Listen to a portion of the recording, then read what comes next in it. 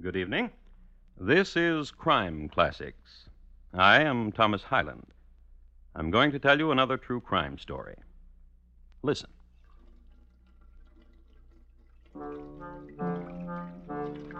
The man in the striped pants and red galluses and celluloid collar is Master of Arts and Doctor of Medicine at Harvard University, as well as Irving Professor of Chemistry and Mineralogy at this institution.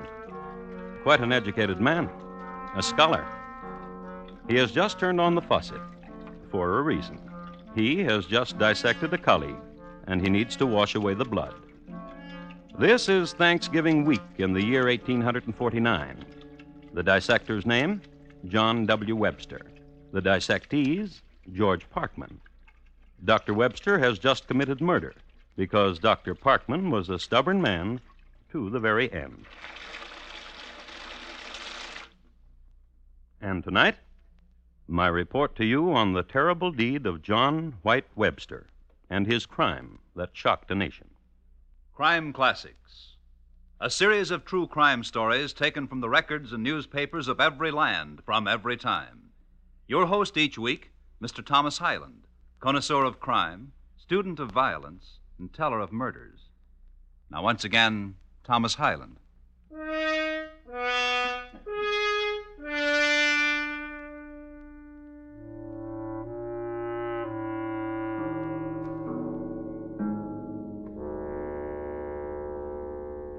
The place is the Massachusetts Medical College on Grove Street in Boston in the year 1849. The college was a three-story building, the top two floors of which were reserved as offices and studies for the faculty. Dr. Webster occupied two high-ceilinged rooms on the second floor, just below the suite occupied by Oliver Wendell Holmes. On the afternoon of November 23, Dr. Webster had a visitor, a man much taller and heavier than him, a man of scholastic bearing, a man whose spectacle ribbon touched lightly his mutton-chop whiskers. His name, Dr. George Parkman. Doctor, lecturer, creditor. A man with a purpose. I want my money. You'll get it. When? When I've got it. I must tell you something, Dr. Webster. Oh, can't you just drink your tea and enjoy the afternoon? No? Very well, then. Tell me something, Dr. Parkman. You're a dishonest man. Lovely autumn afternoon. A cheat. No surgery to do. A thief who beguiles his friends. I'm not only speaking for myself, you know. You mean you've been commissioned by my other creditors to come here and insult me? Now, Doctor, can't we just chat? Of course we can. Gentleman to gentleman, doctor to doctor. Of course we can. Lemon, sugar. Money. And what to chat about? I know. In surgery yesterday morning, a most peculiar thing. You're an amazing man, Dr. Webster. You combine your great skill with being a great rascal. Oh, come now. I lent you $450 as mortgage on your property. And you turn around and mortgage it again to someone else for $600. How can you do such a thing? Quite simply. I need a sum of $1,000, and my property is not worth that much. Good day, Doctor. Dr. Parkman. Yes? Are you going to the police? Yes. To disgrace me? I don't care about the results. I do. Dr. Parkman. Don't plead with me. Of course not. I've something in the kitchen I want to give you. It's about time. Quite. I should not have waited this long. Come along.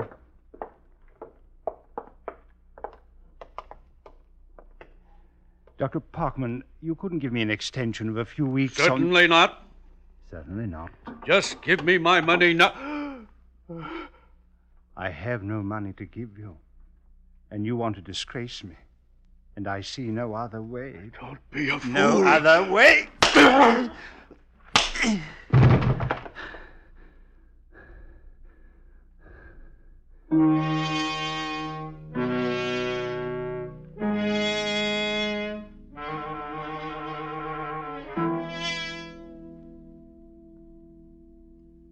And so Dr. Webster killed Dr. Parkman. And, as I have indicated, Dr. Parkman died hard. At this precise time, the murderer must have observed several moments of contemplation and reflection on what he had done, to consider it, to assess it, and, being an intelligent man, an evaluation of the mess he had gotten himself into. Such moments of intimate musings we cannot know, nor as gentlefolk should we intrude upon. So, give Dr. Webster his moments and let us perform a superficial examination upon the man biographically. I have here a copy of the Boston Herald of the day. It gives Dr. Webster a neat spread on the front page and says, among other things, this: He was born in Boston about the year 1788. He came from a family of considerable wealth and respectability. He received a most liberal education and adopted the profession of medicine. In 1833, he visited the gay metropolis of Paris, France, and afterwards went to the Azores. In 1837, he was elected Irving Professor in the University at Cambridge, Massachusetts. When his father died, he inherited $40,000. I would just like to depart from the paper for a moment to tell you that when he inherited this money, eggs were 12 cents a dozen. $40,000 which he wasted, which he threw heedlessly away into the vortex of fashionable life. Money went, debts came, and so on. Nothing novel. Money went, debts came. So did a wife and 2 children. So, having given Dr. Webster his moments, back to him now and observe him. Instrument of death still in hand, pale, still laboring for breath. Suddenly, a murderer. Instrument of death no longer in his hand, but no less a murderer.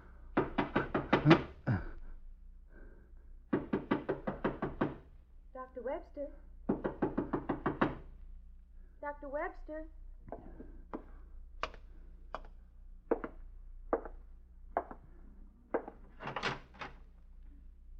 Hello, Dr. Webster. Well, I'm here. You haven't forgotten, have you? What? The tea. You said come to tea.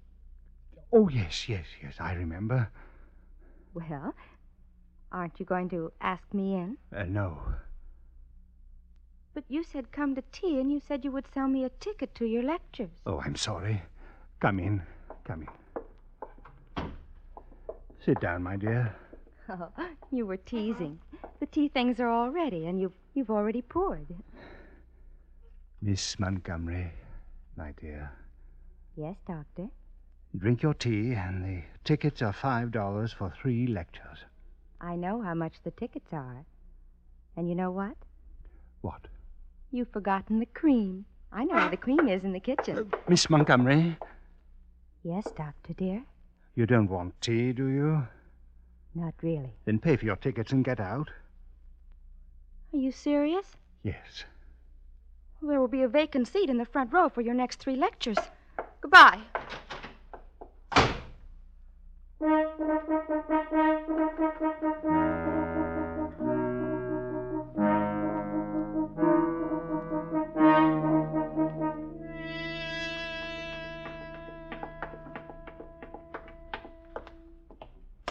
Hello, Mr. Littlefield. Mr. Littlefield, I said... I heard what you said, Doctor. How are you? I'm all right. And how are things with you, Mr. Littlefield? What do you mean, Doctor? Well... In the janitoring line, you mean? That's right. Well, it's the same as it's been for the last 7 years. Janitoring in a medical college like this, things don't change much. Oh, I see. One day is... Just like yesterday, except today. Oh? You did something strange today. How could... You came down here in the basement and talked to me today. First time in 7 years you've done more than say hello to me. Oh, I am sorry. I've been rude. You're a doctor. So many things on your mind. I'd like for you to help me with something, Mr. Littlefield. What? Well, if you were to play a prank on someone, hide something from someone so that someone would never find what you hid, where would you hide it? You mean around here? Yes. Oh, lots of places. Just a minute, I'll look to the furnace and I'll be glad to help you. Need some coal. The furnace. What? It needs some coal. I just said that, Doctor.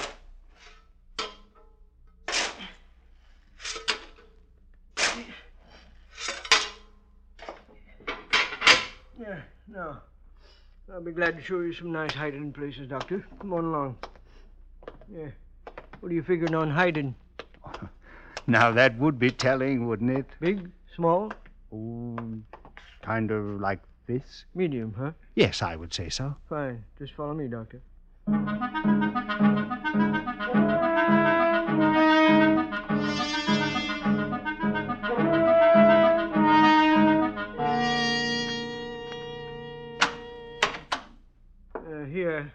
Here's where I come whenever one of you doctors tells me to store his old records. It's a large room, isn't it? Let's go inside.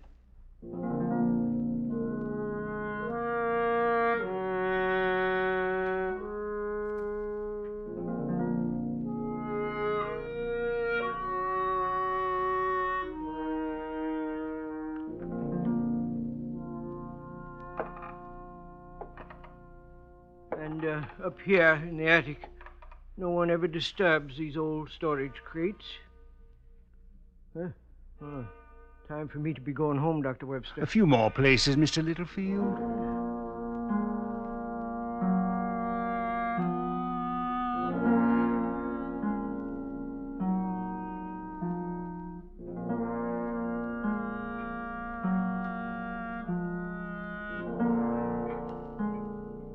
And so forth. A lot of places, good hiding places, rarely visited, if ever. So Dr. Webster shook the hand of Ephraim Littlefield, thanked him, and bade him good night. Not at all, Doctor. Don't mention it. And Dr. Webster went back to his apartment on the second floor of the building. No melodrama. The body of Dr. Parkman was still on the kitchen floor, and there was work to do. Light the candles, turn on the faucet, and get to work. Man at work. Dr. John W. Webster, Master of Arts, Doctor of Medicine, Surgeon. Dr. Webster by candlelight. Finish making the tour, downstairs, upstairs, further upstairs, the attic. At 2 o'clock in the morning, and so forth. Work done.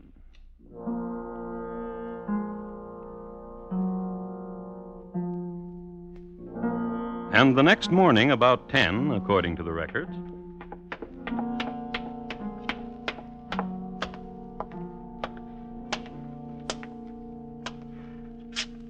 Good morning, Mr. Littlefield. Good morning, Doctor. How are you?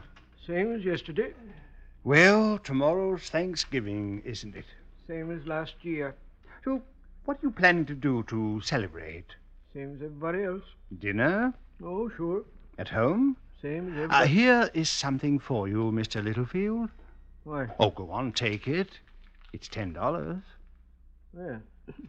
Well, thank you, Doctor. And I want you to buy a nice fat turkey and everything that goes with it. I certainly will.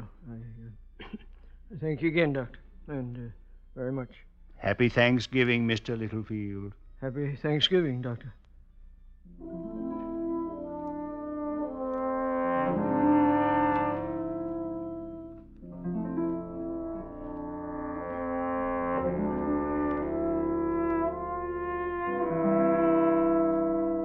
And they shook hands again and bade each other goodbye again.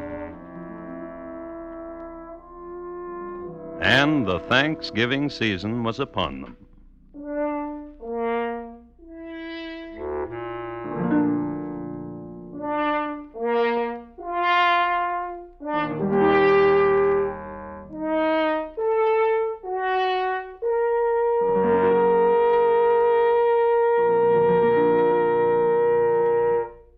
You are listening to Crime Classics and your host, Thomas Hyland. Moliere wrote a delightful comedy about a man who was not a doctor, but whose wife kept telling everybody he was. It's a physician in spite of himself. Hear it later tonight on the Summer Theater with screen actor Robert Young in the starring role. Remember, it's the Summer Theater on most of these same CBS radio stations later tonight. And now, once again, Thomas Hyland and the second act of Crime Classics and his report to you on the terrible deed of Dr. Webster.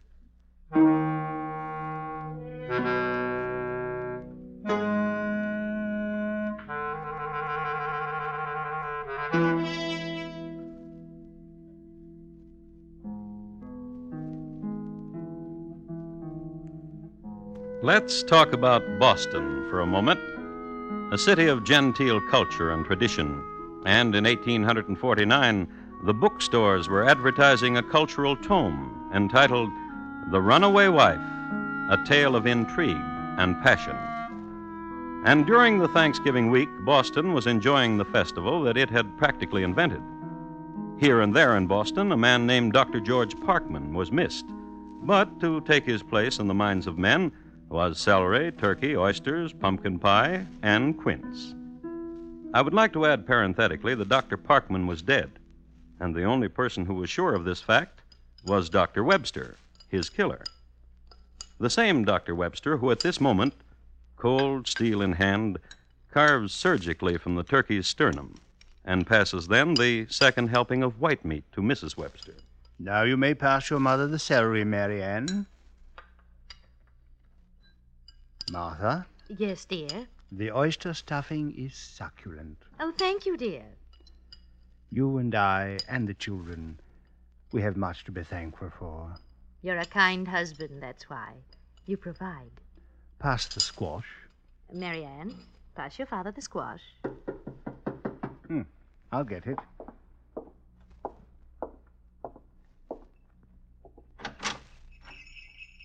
Yes, sir? Good afternoon, Doctor. I'm so sorry to disturb you. Yes, what is it? Well, I'm from the police, sir. Cliver. Daniel Cliver. Oh, please come in. Well, I see you're having your Thanksgiving dinner. I don't want to disturb you. Oh, do come in, come in. Won't you join us? Well, thank you, no, sir. What may I do for you? Is Dr. Parkman here? He seems to be missing from his usual haunts. What is it? Dr. Parkman is missing from his usual haunts. And I thought you might give us some information as to his whereabouts. Me? Well, 2 days ago, he was seen going into your study at the college. 2 days ago. 2 days ago, that would be Tuesday. No. Oh, yes. Tuesday he visited with me and we had tea. Stayed for perhaps an hour and then left. You're sure of that, Doctor? Well, sir, in situations where it is important to be certain, physicians such as I can be counted on to respond with accuracy. Well, Tuesday, Mr. Cliver. Since that time, I have not seen Dr. Parkman. Will you have some sherry? Thank you, sir. No, I'm sorry I disturbed you, sir.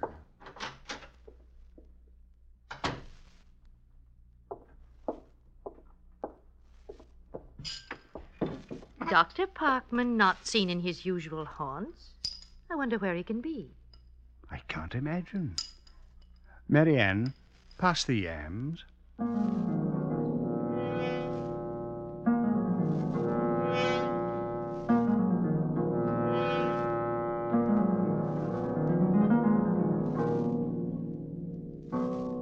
Homey scene in Boston, Thanksgiving Day, 1849. Typical festive scene, and I suppose typical, too, for Boston men whose deeds of murder are 2 days old. And janitors have holidays, too, and families and groaning boards. Mr. Littlefield, for example, in his small brick house in Cambridge, near the college. Care for more dark meat, Mrs. Littlefield? No, don't mind if I do. There you are. Juiciest bird we've ever had to table. Juiciest. What did you say, Mrs. Littlefield? Juiciest. You know, Mrs. Littlefield, it still worries me. About the turkey? The sudden generosity of Dr. Webster. It bothers me. Why he should have given me the money for this dinner. Eat, Ephraim. Thinking is a bad sauce for a tasty dish. Still, a man who hasn't spoken a civil word to me in 7 years, to give me a gift, and to ask me of hiding places. Eat, Ephraim. And the thing now of Dr. Parkman. Each year for the last 7 at Thanksgiving time he hands me $1. This year he did not. I haven't seen him. Not for 2 days now. I wonder... What you imagining? Mrs. Littlefield, Yes? I better speak to people. That's what.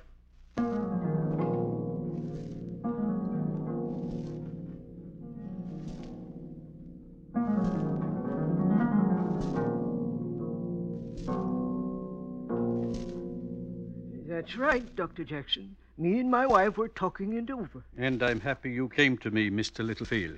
Kind of putting one and one together we were. Over Dr. Webster's turkey, so to speak, if you know what I mean. I know very well what you mean. Dr. Webster's asking about those hiding places. And Dr. Parkman's disappearance. Both happening at the same time. One and one together, I say. What do you think, Doctor? Time for action, Mr. Littlefield. Let's call on Dr. Bigelow, and the three of us will seek an answer.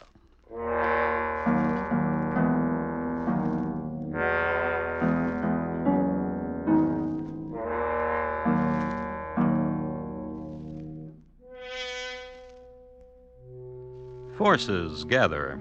Forces conspiring to destroy Dr. Webster. The Furies, the Fates. And their names? Dr. Jackson, Dr. Bigelow, and the man of the gratuitous turkey, Mr. Littlefield. And, as is common in classic tragedy, the pursued senses a feeling in the air. All is not right. Something is amiss. Forces are gathering. Dr. Webster felt it. He tried the air the following morning, sniffed at it, sensed it immediately. Oh, my. What's wrong, dear? Nothing. But you look so pale. Nothing wrong. A kiss, dear. I'm going to work. Oh, something's wrong. I'm sure of it.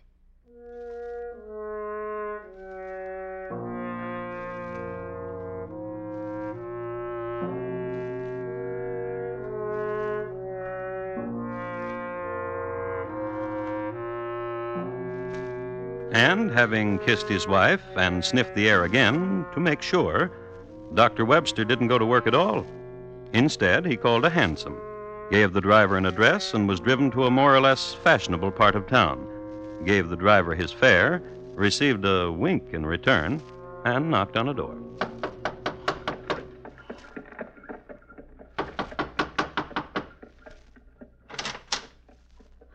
Why, Dr. Webster. Hello, my dear. Oh, I'm honored. Please come in. I really didn't mean it, you know. Mean what?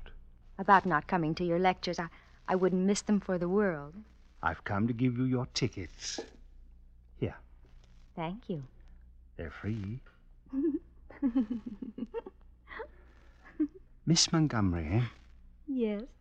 when Dr. Parkman left my apartment the other day, Tuesday... What? Just after you came in, didn't Dr. Parkman look... Dr. Parkman? Didn't he look nice? In good health, robust, springy step? You recall you remarked on his springy step? I? Yes. Oh, you've done something naughty. What have you done? First tell me what happened when you came to my study at the college Tuesday to buy tickets. Well, I knocked on your door. Very good. You opened it for me. Good. Bade me enter. Yes. Introduced me to Dr. Parkman, who was just leaving. Oh, excellent. We watched him go. And you said? My, what a springy step Dr. Parkman has. Bravo, bravo. Don't be troubled, Doctor dear. I'm your friend. Your very good friend.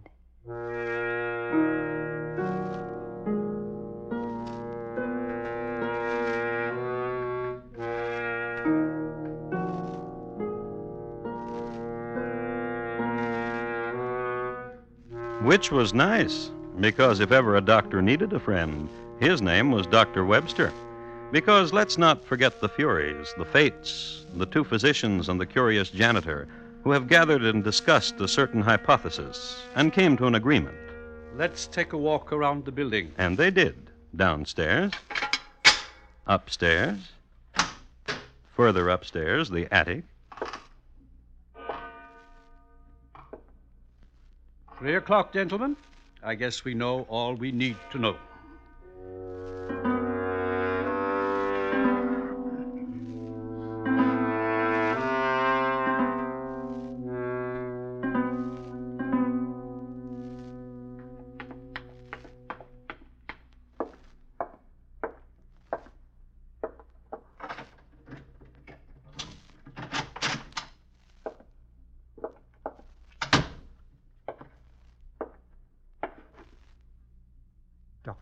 Dr. Jackson, and... Forgive this intrusion upon your study, Dr. Webster. We've been waiting for you. I have the keys. I let these gentlemen in.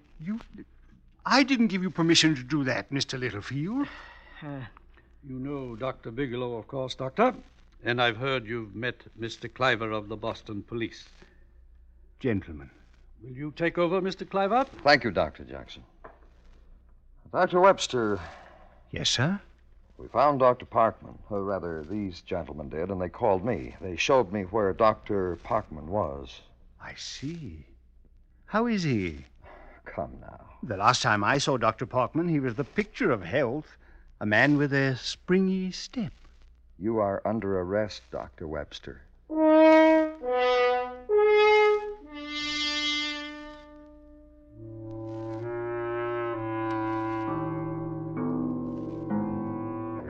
And they took Dr. Webster away, and they locked him up and held a trial for him, and in spite of his protestations, found him guilty. I must tell you, too, that Miss Montgomery, shy girl that she must have been, completely disappeared in the face of adversity.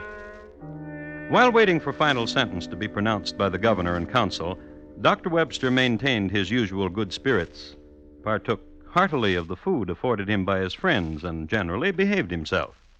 Then the sentence was handed down. He was to be hanged. Oh, no. By the neck until he was dead. I confess that I killed Dr. Parkman. There. That makes up for something, doesn't it? On August 31, 1850. Doesn't it? And that's when he was hanged. For a deed of blood, for a murder most foul.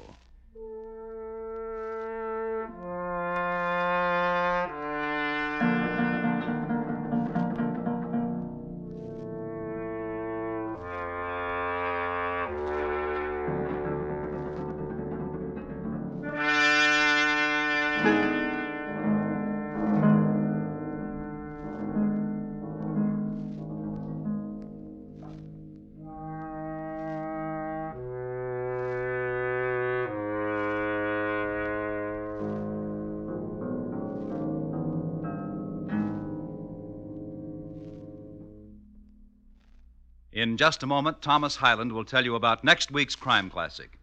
Dr. Webster, tonight's crime classic, was adapted from the original court reports and newspaper accounts by Morton Fine and David Friedkin.